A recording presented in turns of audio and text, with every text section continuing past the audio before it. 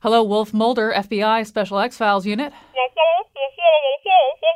Could the baby make cars rise in the air just using its thoughts? Ma'am, my guess is that somewhere in your baby's body is an implant containing technology that's not terrestrial in origin. This device, which is connected to your baby's human nerve cells, utilizes crystalline and nanocarbon microstructures to transmit sensory data to an alien ship in nearby space. Or it could be colic, that's correct. Scully, we're flying to Houston to check out this baby. Mulder, I've been looking at all these pink while you were out messages. Apparently, we were supposed to be investigating Russian tampering with the American political process. That's not even what the FBI is for. The FBI is for crop circles and covert mind control programs run by the Knights Templar, visitations from angels, shadow people floating in the sky, the possibility that the Indigo Girls are a secret military experiment, the existence of a hellmouth in Farmington, Connecticut. I thought we were supposed to, enforce laws? Only if we have time. Scully, why is it so hard for you to believe? Director Comey. You're probably trying to shut us down again, Director Comey, but what about the mysterious floating orange triangle over Nashville? Please calm down. The giant cube hovering in space near Earth's sun. The space-time vortex in Rhode Island. What about Rhode Island itself? What is up with that? Agent Mulder, please. But no, there's a conspiracy reaching into the highest levels of government that meets in darkness and won't allow the truth to come out about the red disc-shaped object sighted over a missile installation in 1967 where all Agent Mulder, I'm not here to shut you down. You're not? I'm here on direct orders from President Trump. He's very excited about your work. He wants to know if you need more resources. He does? Or snacks. He can get you any snacks you want, but he wants you to check something out. In 1983, he was abducted by a race of bipedal, upright-walking canine beings in a black flying orb. They probed him rectally and were very interested in his hands. Yeah, the UFO dog people. We know all about them. What's wrong? It's no fun to do this stuff if the president's gonna get behind us. But President Trump believes the truth is out there. You know what, Scully? Let's just go look into whatever this thing was that you said about Russia or whatever. They can listen to this show if they still care about UFOs. And now, live from an underground reptile time travel ghost train, or something, Colin McEnroe. All right. Yes, that is a fair question. Would Mulder and Scully on the X-Files, like if they got total support for their work, I don't know. I think it might not have been any fun or exciting anymore. So, but that's not what we're here to talk about today. We are here to talk about UFOs. The notion of UFOs and what they represent never goes away. It probably never will go away. I thought it might go away because people just walk around looking at their phones all the time now. So like maybe they'll never look up in the sky again and see anything. But that turns out not to be the case, as you're about to find out from our guests. Before I introduce our first set of guests, I do want to quickly tell you, I want to set the scene for you. As some of you know, one of the things that we do occasionally, as often as we can, is to offer this radio programming for a deaf audience. And the way we do it is through American Sign Language interpreters. So two very wonderful ones are here in the studio with me. That's Sarah and Mary Sue. And you can see their work on Facebook Live. You go to the Colin McEnroe Show page on Facebook Live, and you can see them interpreting. Obviously, the people that I most want to have do that can't hear me inform them about that possibility, but we do seem to be reaching a pretty broad audience of potential enjoyers of the show, people in the deaf community who wouldn't have otherwise had access to it. So that's going on. We're not going to talk about it a lot. And then on top of that, just to make things a little bit more complicated, WFSB TV is in here doing a program. So we got another set of TV cameras. So, but all of that you won't even notice. We're going to talk right now about the way in which UFOs are understood, how long the conversation has been going on, and what new forms it is about to take. Joining us are Leslie Kean, investigative journalist and author of UFOs, Generals, Pilots, and Government Officials Go on the Record, and Peter Davenport, a UFO lecturer, broadcaster, and director of the National UFO Reporting Center. They're both with us by phone. Leslie Kean, I'm going to start with you. You were initially working in public radio, just like me, but out in California, reporting on daily news. How'd that get you to UFOs? Well, what happened was a colleague from France sent me a report called the Cometa Report, and just out of the blue, it arrived on my desk, and it was absolutely stunning to me as a journalist because it was a 90-page study put together by high-level officials in France, mainly retired officials, but among them was a 4-star general, a 3-star admiral, a major general, bunch of engineers and scientists, and they studied some very, very interesting official cases. These are all cases with official documentation from military people and pilots, people like that, and laid out these cases and then came to the conclusion that what they called the extraterrestrial hypothesis was a valid, potentially valid explanation for these cases. They couldn't think of anything else. They said that obviously this hasn't been proven, but it was a rational deduction to make from the cases they studied. And so I thought, as a journalist, this was big news. And that's what got me started on this. I wrote a story about that study in the Boston Globe and never put the subject down after that. That was in 2000 that I published that story.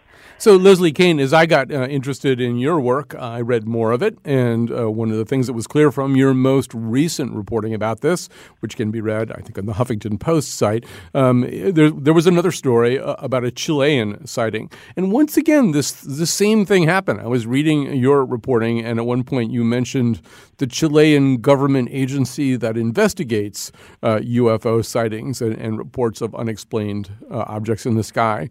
And I was thinking, wait a minute, there's an agency that does that in the Chilean government? So between that and France, I mean, how much of that is a pattern? How much is the United States an anomaly in the sense that officially we just don't really even recognize this as a subject, at least at the level of our federal government? Yeah, I mean, I don't know how much we are an anomaly around the world, but I think we're particularly closed to it, and we're more significant than a lot of other countries. So the closed attitude that we have has more impact around the world.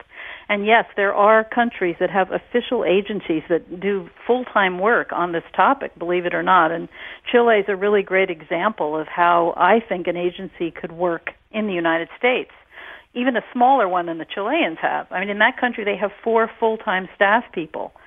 And they get reports from pilots mainly, and the country is completely informed of their existence, so that officials, pilots, and military people and so on have a place to report their cases. In this country, there is no place for the reports to go. We have Peter Davenport's very excellent research center, and he collects cases, but the problem is the civilians do not have the proper authority to obtain the information needed in many cases that would be required for a good investigation to take place. And so when you have a government agency, they can get on it immediately, get access to any data that they need immediately, get access to the witnesses and all of that, which is not always easy. I'm sure Peter can tell you about that. So, yes, I do think that I've been advocating for the American government to even just have one staff person to liaison with other countries and do the kind of work that is done in other countries. And it would have a huge impact if we did that. All right, I should say that a little bit later in the show, we're going to have George Noory himself from Coast to Coast. And if the government is actually investigating this a lot more than they're telling you, George Noory is going to be somebody who knows about that. But Peter Davenport, as Leslie Kean was saying, your phone is often the phone that rings when people do think that they've seen something or don't understand something that they've seen. So how often does it ring? And is it ringing more in 2017 than it did, 7 to 10 years ago or less? Well, the reports we are receiving are much more numerous than they were even just 10 years ago. But in response to your question, Colin, we get probably between 10 and 30 telephone calls per day. In addition to that, we receive written reports over our website. We have a blank online report form on our website at ufocenter.com, and people just go to the website, oftentimes without calling, go to the website and submit written reports. But we've been posting between 5,000 and 8,000 reports per year, typically. Now, of that group, you, I'm sure, have your own some version of your own mental triage system, right? I mean, because I did watch the X-Files, I know that the Men in Black, a.k.a. Jesse Ventura, will show up and say, that's just light reflecting off from Venus. But some percentage of those things are just light reflecting off from Venus or some equally pedestrian explanation. So I don't know, what's your rule of thumb on this? Or what percentage of these reports that you get aren't easily chargeable off to something like that? It's very difficult for me to put a percentage to it. It's a reasonable question, Colin, but in order to be able to answer it, you have to be able to say, well, this case is definitely a UFO and this case definitely is not. That's a very difficult proposition to resolve effectively.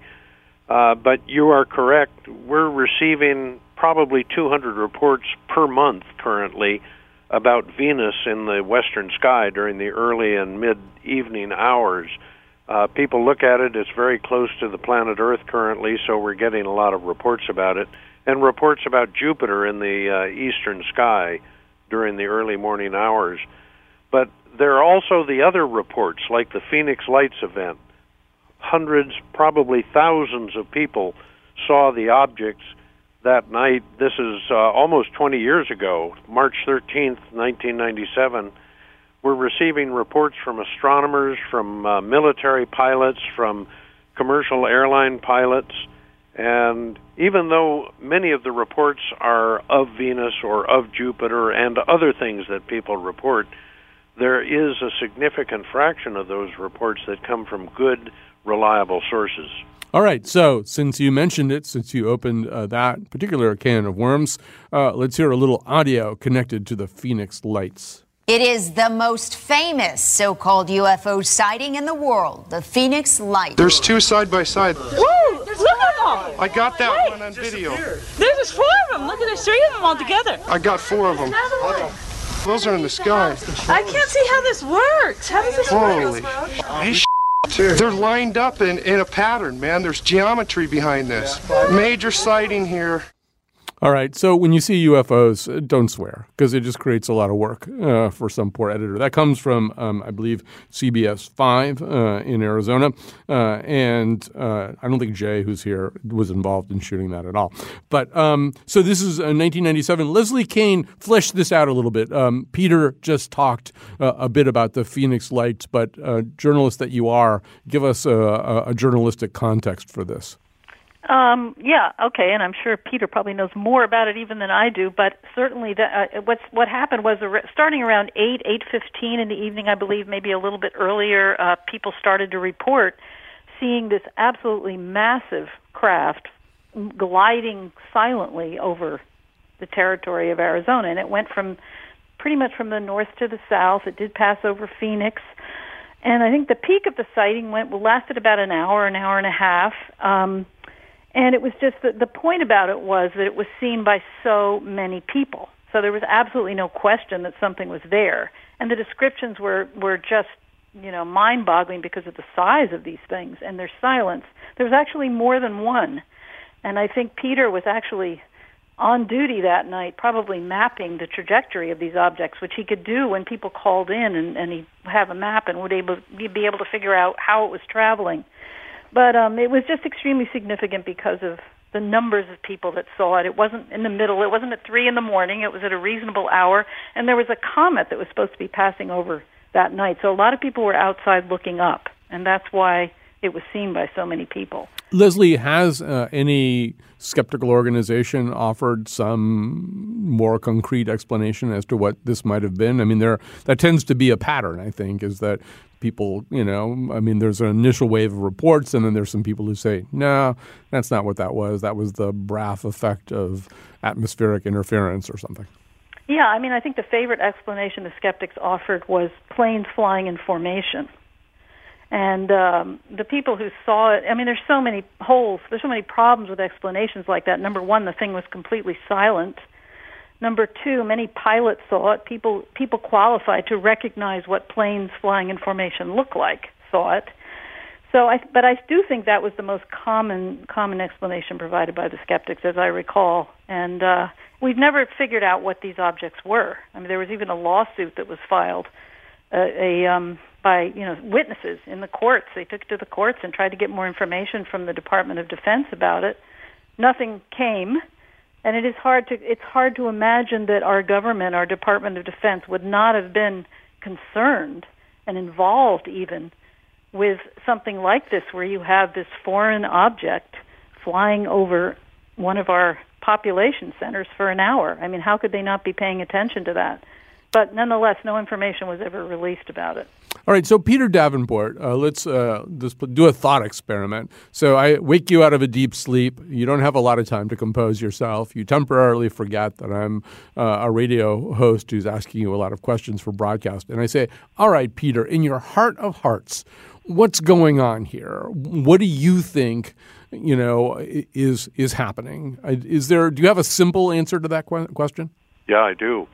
Very simple answer. It cuts to the issue of Occam's razor, namely usually the simplest explanation is the most reliable or the best one, but it appears to me that our planet is being visited routinely by these craft we've called UFOs for now almost 70 years.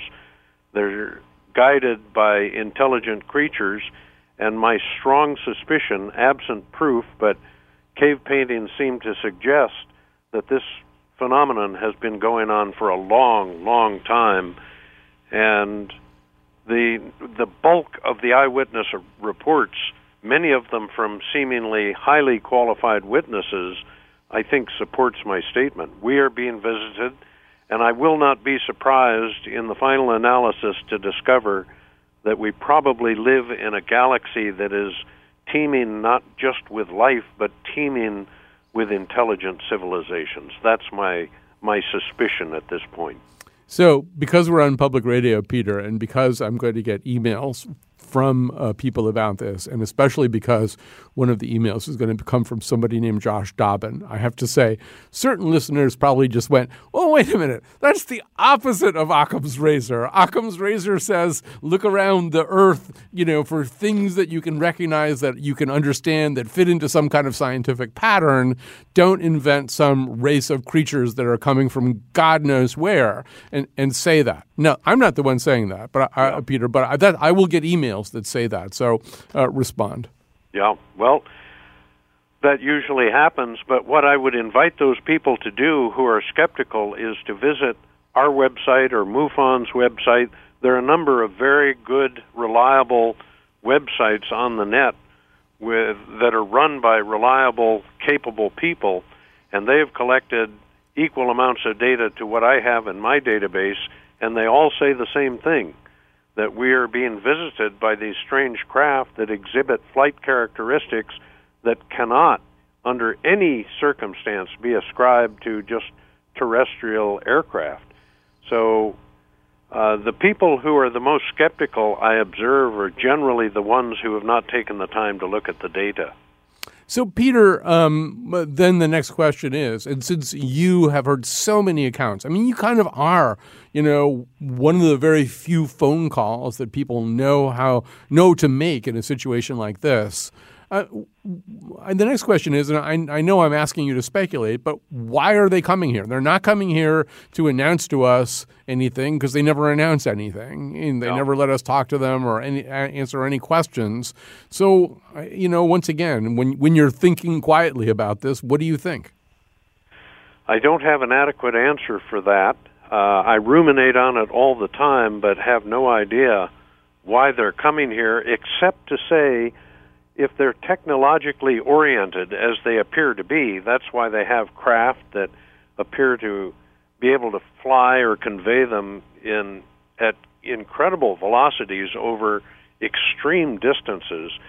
It suggests to me that they are interested in their environment, and they would probably visit other populated planets just for the purpose of scientific endeavor, for discovery, to see how other civilizations live. And then there's the question of whether they may be, in some fashion, participating actively in what goes on in this planet, We don't have an answer to that, but it's very easy to explain why a technologically oriented civilization would be coursing through space and visiting planets like ours. You've investigated some instances where somebody had a fatal encounter with something. Yes. We don't know that these would be extraterrestrials or beings emerging from UFOs, but can you say a little bit about that? I think you're probably alluding to the Todd Seas case. Yes. I suspect that Leslie is as familiar with it as I am, but I took some of the early reports. This is an incident that occurred on Sunday morning, the 4th of August, 2002, I believe it was. A gentleman was allegedly seen being taken up into a metallic-looking disc-shaped craft that was suspended above Mount Montour in south-central Pennsylvania. Search party was mounted. The short story is a search party was assembled and deployed. They searched for 41 hours until the gentleman's son found his remains suspended in a tree. And that's about all we know, except for what the coroner recounted to me during a very brief conversation he and I had shortly after the death. The gentleman who died was Mr. Todd Seas. And the significant part of that case is that when his remains were discovered, they were so grossly mutilated that not even his son could positively identify the remains as being those of his late father. It's a tragic, tragic case and very mysterious, and it's been investigated by many people, but it appears that not only the coroner's office but the local police department are trying to thwart people from getting into that case to any great degree or depth. It's a very interesting case. Leslie, I want to talk a little bit about how this whole subject is perceived. So you worked in public radio. You know I'm on a public radio station right now. You know that some percentage of my audience is going, why is Colin doing a show about this? This is what public radio should be talking about. On the other hand, you know, the public opinion research on this, I don't know that it's definitive or dispositive, but what I look at it and I see, you know, sometimes somewhere between 30 and nearly 50% of people in the U.S. think that there might be true UFOs, true unexplainable flying objects, and that they might be connected to extraterrestrial visitations. So do people kind of keep one foot in each stream here a little bit? Is there a little bit? Are we kind of inclined to ridicule this and yet at the same time keep one door open to it?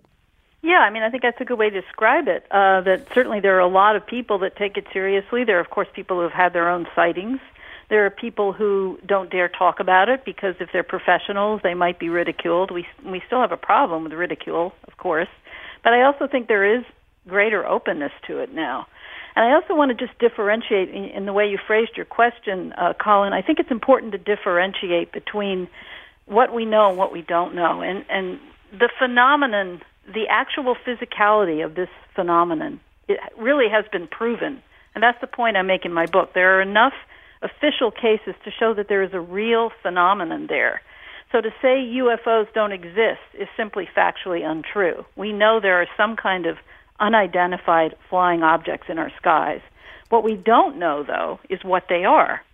And as Peter has his deduction about it, which is a very rational one. There are high-level officials around the world who would agree with Peter. But we haven't proven that part of it yet. So I just think that we need to make a distinction between the hard data that we have of some kind of phenomenon that exists and the more speculative interpretation of what it might mean, what it is, where it comes from, whether it's being piloted by beings or whether they're drones, or all these questions that we don't have answers for. But nobody can deny that there is something going on. And that argument is old by now. You just cannot say UFOs don't exist. All right, so we're going to take a break here. We're going to say goodbye and thank you so much to Peter Davenport, UFO lecturer, broadcaster, and director of the National UFO Reporting Center. If you see something that you need to report it to him. Don't call him about Venus. He doesn't want to hear about Venus. Venus is a planet, So anyway, but if you've got something a little bit more detailed than that, give Peter Davenport a call. Leslie Kean is going to stay with us, and we are going to add to the conversation broadcasting legend George Noory from Coast to Coast. We'll talk more about this when we come back. They were so glad we found them. Said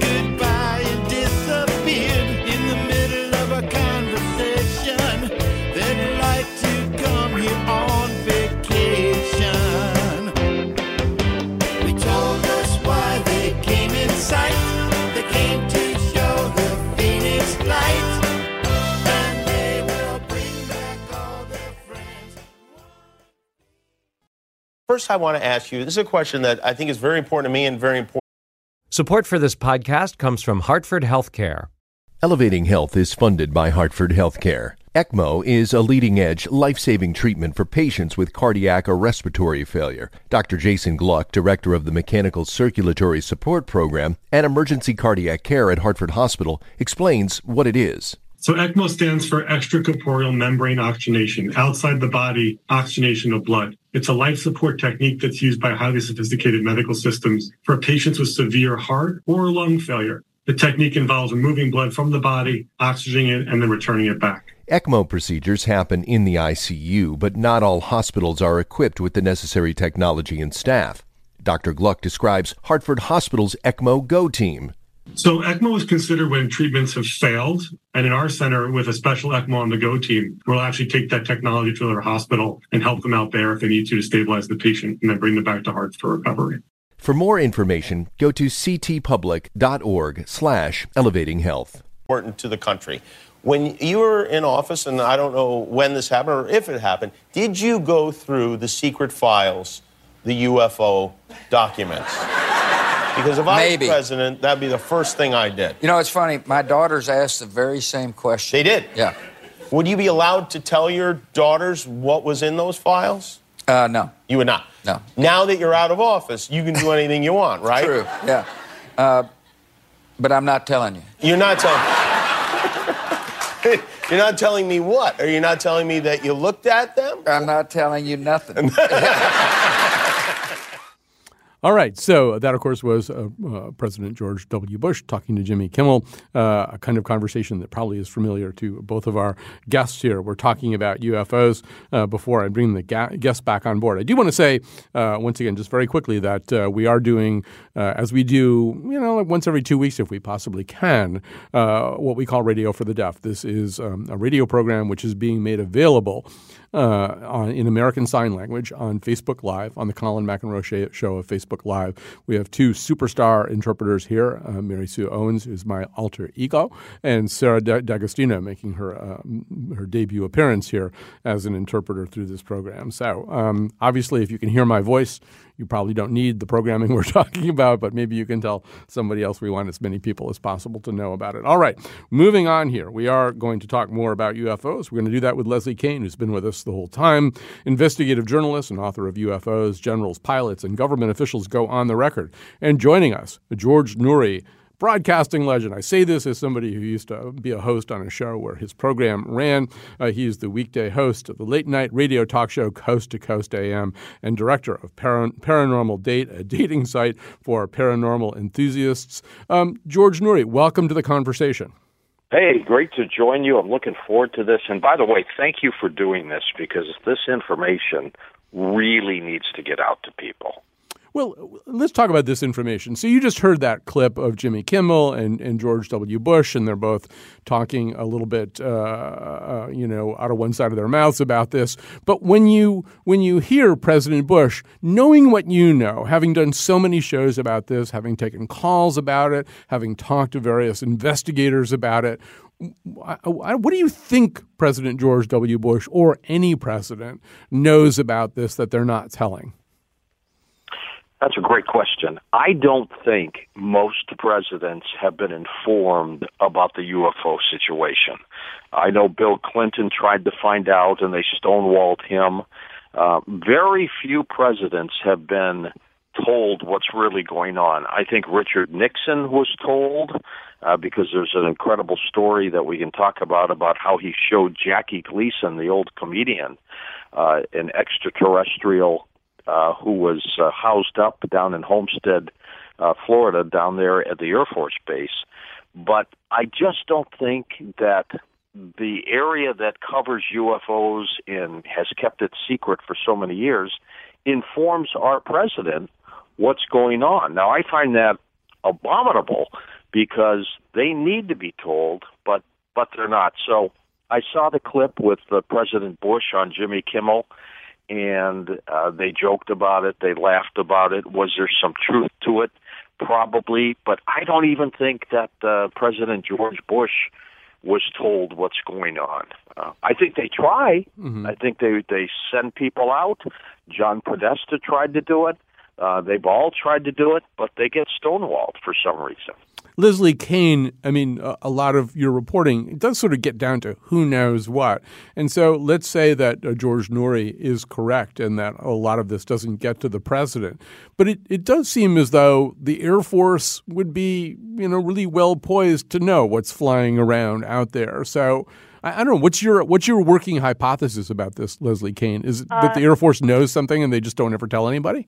I suspect that certain individuals within the Air Force probably do know something. I'm not sure that they think it's important enough to devote time and money to. It may be something that they don't want to talk about because they don't want to let people know that there's something they can't control that's in our skies. I mean, what government? Certainly, the United States government doesn't want to make an announcement like that.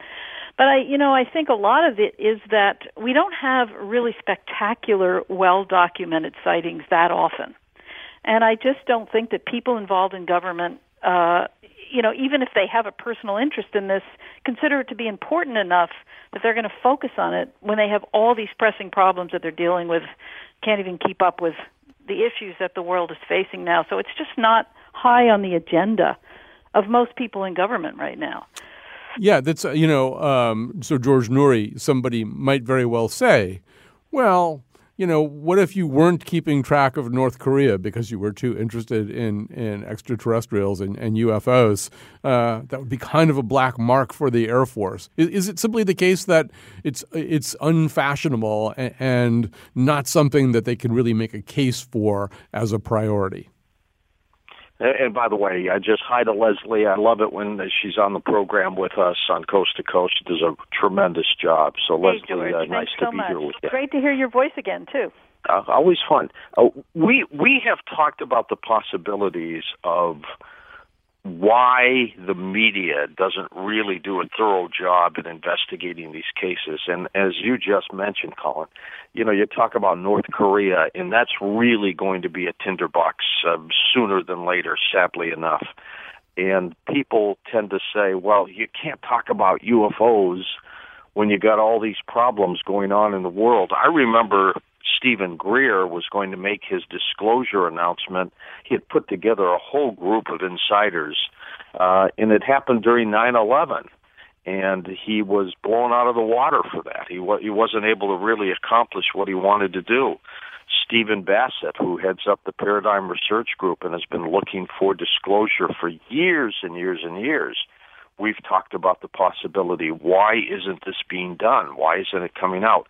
And I just think the media tends to laugh about this and puts it on the back burner whenever these stories come out. It's unfortunate. I understand how they do it. There's so many other earth-shaking issues and problems, but when it comes down to it, the UFO investigation by the media gets put way on the back burner, and that's unfortunate. You need people like Leslie to go out and do what they do, or we'd never find out what's happening. So night after night on Coast to Coast, people are listening very carefully. It's an overnight program, as one profiler of George for Atlantic Magazine said. There's a different kind of focus people often have with really late night radio. They may really pay attention in a way that they're not paying attention to my program right now. They're not distracted by as many things. It's late at night. Let's hear a little bit of what George's program sounds like. Tonight, our guest is Stephen Quayle. We're going to talk about the possibility of a real or faked alien invasion. Stephen, my friend, how are you? Good evening, George. I'm well, thank you. It's going to be nice to talk about so many varied subjects. Gosh, you've been doing your homework, my friend. Well, I have, and just the whole alien card now is coming out. Obviously, the statements from the Vatican preparing people for the eventual encounter with aliens, the wars in the heavens, so to speak, people seeing triangular-shaped craft all over the world, and the whole revelation of UFOs, ancient technology, the war that's really in what I would call the spiritual realm, the fallen angels, angels, if you will, that have had their wings clipped and now have to resort to a technology that's so vastly superior to what most people think is the Saturn rocket mentality and technology. Again, we're out there already.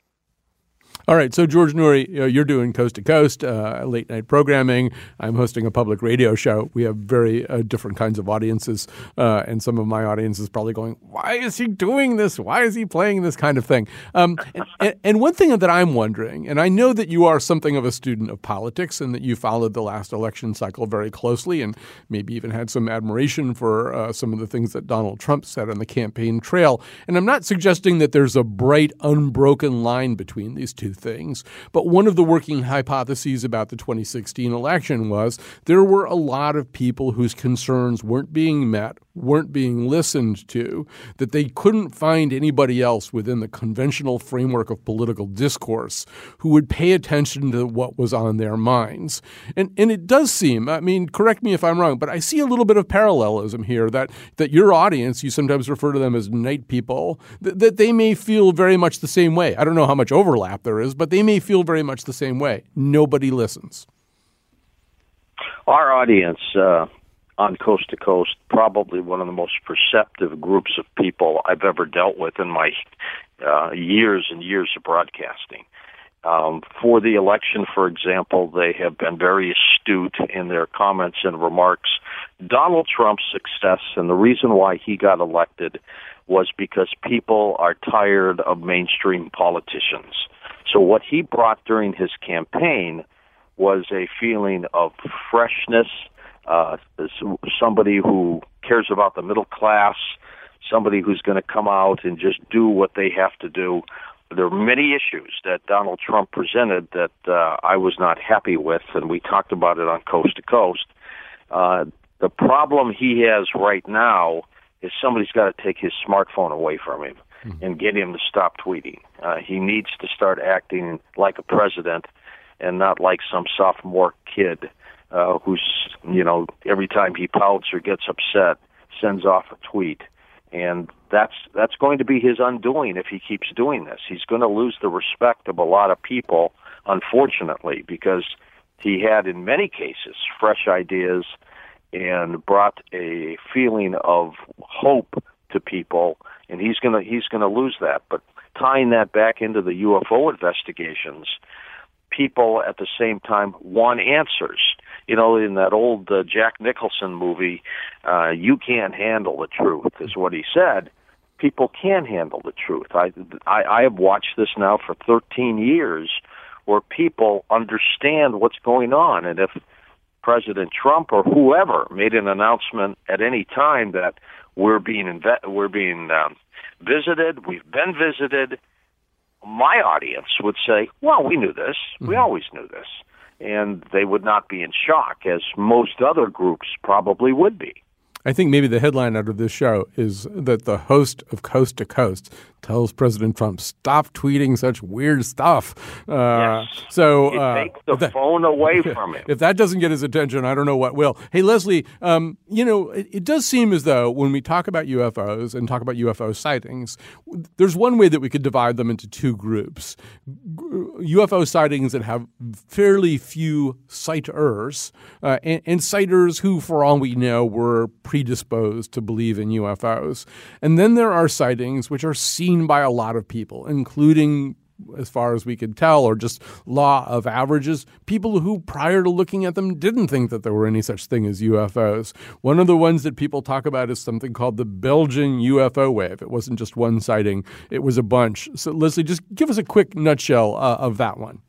Sure, I also think the distinction is really important because as a journalist, I'm only interested in the cases that have much documentation to them and are officially based.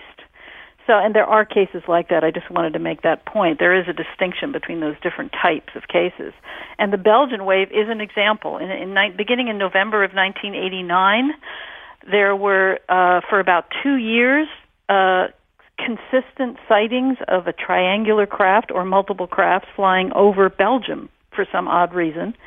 And what was significant about it was just the volume of people that saw it over a long period of time, the fact that the Belgian government was actively involved in investigating it, and he's now a general, but Colonel Wilfred de Brouwer was assigned the job within the Air Force of being the liaison person to scientists who were investigating and working with him. And they collected an enormous amount of data on this case. Many, many reports and audio recordings and drawings, et cetera, et cetera. And I've been to Belgium. I've talked to many witnesses.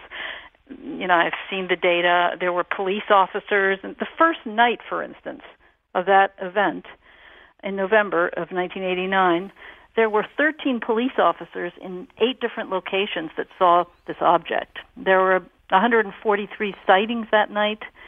Many more people saw them because a lot of the sightings were by multiple witnesses. So this is another case similar to the Phoenix Lights, only the Phoenix Lights took place in one evening. This lasted for 2 years.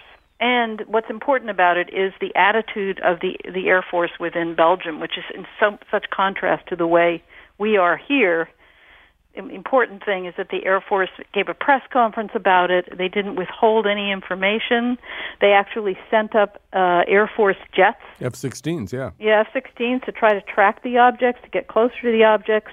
They were actively involved in trying to identify them because these were foreign, sort of, you could call them invaders, foreign aircraft within protected airspace that weren't supposed to be there. So they had no choice but to take it on. All right, Leslie, we got to grab a break right here. Leslie Kean, thank you so much for doing this today. Investigative journalist and author of UFOs, Generals, Pilots, and Government Officials Go on the Record. George Noory, broadcasting legend, is going to stay with us. Benjamin Radford, a skeptic about this stuff, is going to join us, talk about maybe what else those Belgium things could have been. Evidence remains in debate. Documents of our own Air Force base. Additional terrestrial information. Other planets with life population. My observation. Scientists study pictures of a flying disc. Right on Earth, anthropologists are finding visitors probably live with us. They can mimic us. It's sort of what we're seeing in the cinemas. Hi, I'm Ray Hartman. Season 3 of Where Art Thou is just around the corner. I'll be back on the road meeting incredible Connecticut artists. You'll hear their stories, and we'll throw in a few surprises as well. Season 3 of Where Art Thou premieres June 9th on CPTV. For more, visit ctpublic.org/WAT. Support provided by the Richard P. Garmany Fund at the Hartford Foundation for Public Giving, the State of Connecticut Office of Film, Television, and Digital Media, and Connecticut Humanities.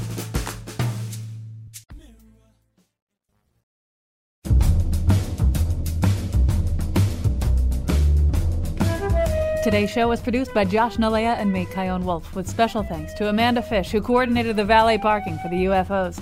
Also thanks to the people who helped with the radio for the deaf, including Heather Brandon, Joe Koss, Frankie Graziano, Sam Hockaday, Tucker Ives, Ryan Karen King, and Katie Tolarski. And a big thanks to Source Interpreting, Mary Sue Owens, Sarah D'Agostino, and Pat Clark. The part of Bill Curry was played by Richard Dreyfuss. All of our shows are available at WNPR.org/Colin. On tomorrow's show, what do Rorschach blots make you think of? And now, back to Colin. I'm sure we left some people out of those thank yous. It takes so many people. It eventually won't, but it takes a lot of people to do this thing where we actually create radio programming that can be absorbed and appreciated by a deaf audience. So I saw Sarah Gerhold out in the lobby. I'll thank her, too. I don't think we would have gotten as far as we have without Sarah. So we are doing that right now, but meanwhile, we're also having a conversation about UFOs. We are going to add one new voice to the conversation. George Noory is still with us, weekday host of the late-night radio talk show Coast to Coast AM and the creator of Paranormal Date, a dating site for paranormal enthusiasts. Joining us now, Benjamin Radford, deputy editor of Skeptical Inquirer magazine and author of Mysterious New Mexico, Miracles, Magic, and Monsters in the Land of Enchantment. So, Benjamin Radford, I think you caught the tail end of a conversation about the so-called Belgian wave of UFO sightings. I know just from doing a little bit of background reading about this that there are people who say, well, maybe this isn't such a big mystery after all. So if it isn't, then what is it? Well, yeah, certainly. I mean, there's all sorts of different things that people are sighting in the skies, and so it's certainly true. As Leslie pointed out, that the UFOs do exist. Do unidentified flying objects, are they seen? Absolutely. Just because something is in the sky doesn't mean that it's some alien spacecraft. It could be a known craft. It could be Venus. It could be any number of things. And so no one's really questioning whether things fly in our skies that can't be immediately identified. There's all sorts of things that people might not recognize. In the Belgian case, again, you have a lot of people who are seeing a lot of different things, and there's not just one blanket explanation. But we can look at, for example, specific cases. So, for example, there was a photograph that actually Leslie Kean endorsed as being one of the most convincing pieces of evidence of a sighting to date, that turned out to be a photograph of painted styrofoam with some small lights on it. So, the question becomes, if you have all these experts that are, vouching for the authenticity of these photographs and videos, how are we supposed to believe anything they're saying if even the best minds are not coming to a real conclusion? Well, let me throw that back to George Noory. So there's two ways to look at this, right, George? One of them is, wow, a lot of people, say they've seen these things, so there must be something there. Another way to look at it and still be something of a Fox Mulder believer is, well, even if most of them are wrong, even if most of them are ascribable to very simple humdrum explanations, the 1 or 2% that aren't still stand as important. Which camp are you in there? Well, look, I have a running argument with my investigative reporter, Linda Moulton Howe, who investigates crop formations, and she would like to believe that most of them are done by very strange possible reasons, extraterrestrial craft, Earth anomalies, anything that may be doing it. And I told her, I said, Linda, all you need is one authentic crop formation. That's all, just 0.1%. In the case of UFOs, absolutely, most of these cases are man-made, weather-related. They can't describe what they are, perhaps, but they could be satellites. They're not extraterrestrial at all. But there are many unusual things out there that I think possibly could be, and people who talk about them and people who witness them, those are the great stories. And even though, again, I think a tremendous percent, in the high 90s, are describable or they are man-made, whatever they may be, they're not extraterrestrial, you still have that small camp of truly UFOs, unidentified flying objects. What the heck are they? And I'd like to cite back to, of course, the work of the late J. Allen Hynek, who was a consultant to Project Blue Book, which was investigating UFOs for the Air Force and for the government. And he changed when he got out of that business for the Air Force, when he was no longer the consultant to Project Blue Book. He became a believer that something very unusual was happening and that people may be seeing something that is of extraterrestrial origin. And I like to cite that because if a guy like that can change, anything's possible. Good point. George Noory, so great to talk to you. It really is. I've obviously followed your work and used to be on a station that aired your show. It's been really fun to have your voice as part of our conversation. I want to finish with Benjamin Radford. We're almost out of time here. Look, Benjamin Radford, skeptic or believer, one thing that we can all say, people want to believe. I guess that was one of Fox Mulder's mantras, I want to believe. So why do people want to believe? What does it give them? Well, what happens is that people sort of impose our own worldviews on aliens. They sort of reflect our hopes and our fears, right? We what you find is that in the early stages, you had like War of the Worlds type scary aliens that H.G. Wells talked about, the alien invasion type stuff. And then in the 1950s, with the Cold War, you had the emergence of the sort of more benevolent, loving space brothers who were looking out for us and trying to steer us away from nuclear war. And so, in a lot of ways, aliens sort of reflect, what we ourselves want to be. And so, that's part of it. The other part that I find curious is, I was hearing the discussion about how the American government is closed to the idea of aliens and UFOs. But just 2 weeks ago, NASA announced the discovery of 7 Earth-sized planets that might have alien life. Mm-hmm. How did that happen if our government is trying to cover up the fact that aliens might exist. Do the NASA astronomers not get the memo to keep it quiet? I just don't get it. Well, we've only got about a minute left, Benjamin Radford, but I mean, really from the Manhattan Project to the JFK assassination to Watergate to Vietnam, there was a kind of a growing sense, don't trust what the government says. Right. Do you think that feeds into that notion that therefore this could be another thing? I do, absolutely. And the thing about aliens is that because they're sort of distant, just sort of physically and emotionally, they're way out there. And so, there's a tendency to ascribe the lack of hard evidence to someone trying to keep things from us, right? That's where the conspiracy comes in. It's not that alien evidence isn't there, it's that the believers say, well, they're hiding it from us.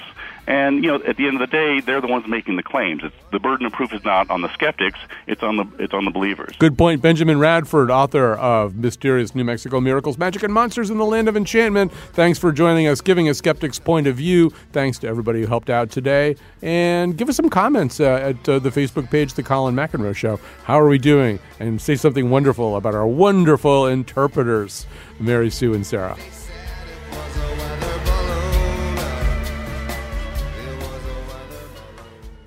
Take us to your leader. Okay, one moment. President Trump, the aliens are here to meet you? I better use some Tic Tacs just in case I start kissing her. I'm automatically attracted to beautiful. I just start kissing them. It's like a magnet. You just kiss. I don't even wait. And when you're a star, they let you do it. You can do anything. Whatever you want. Grab them by the... Take us away from your leader.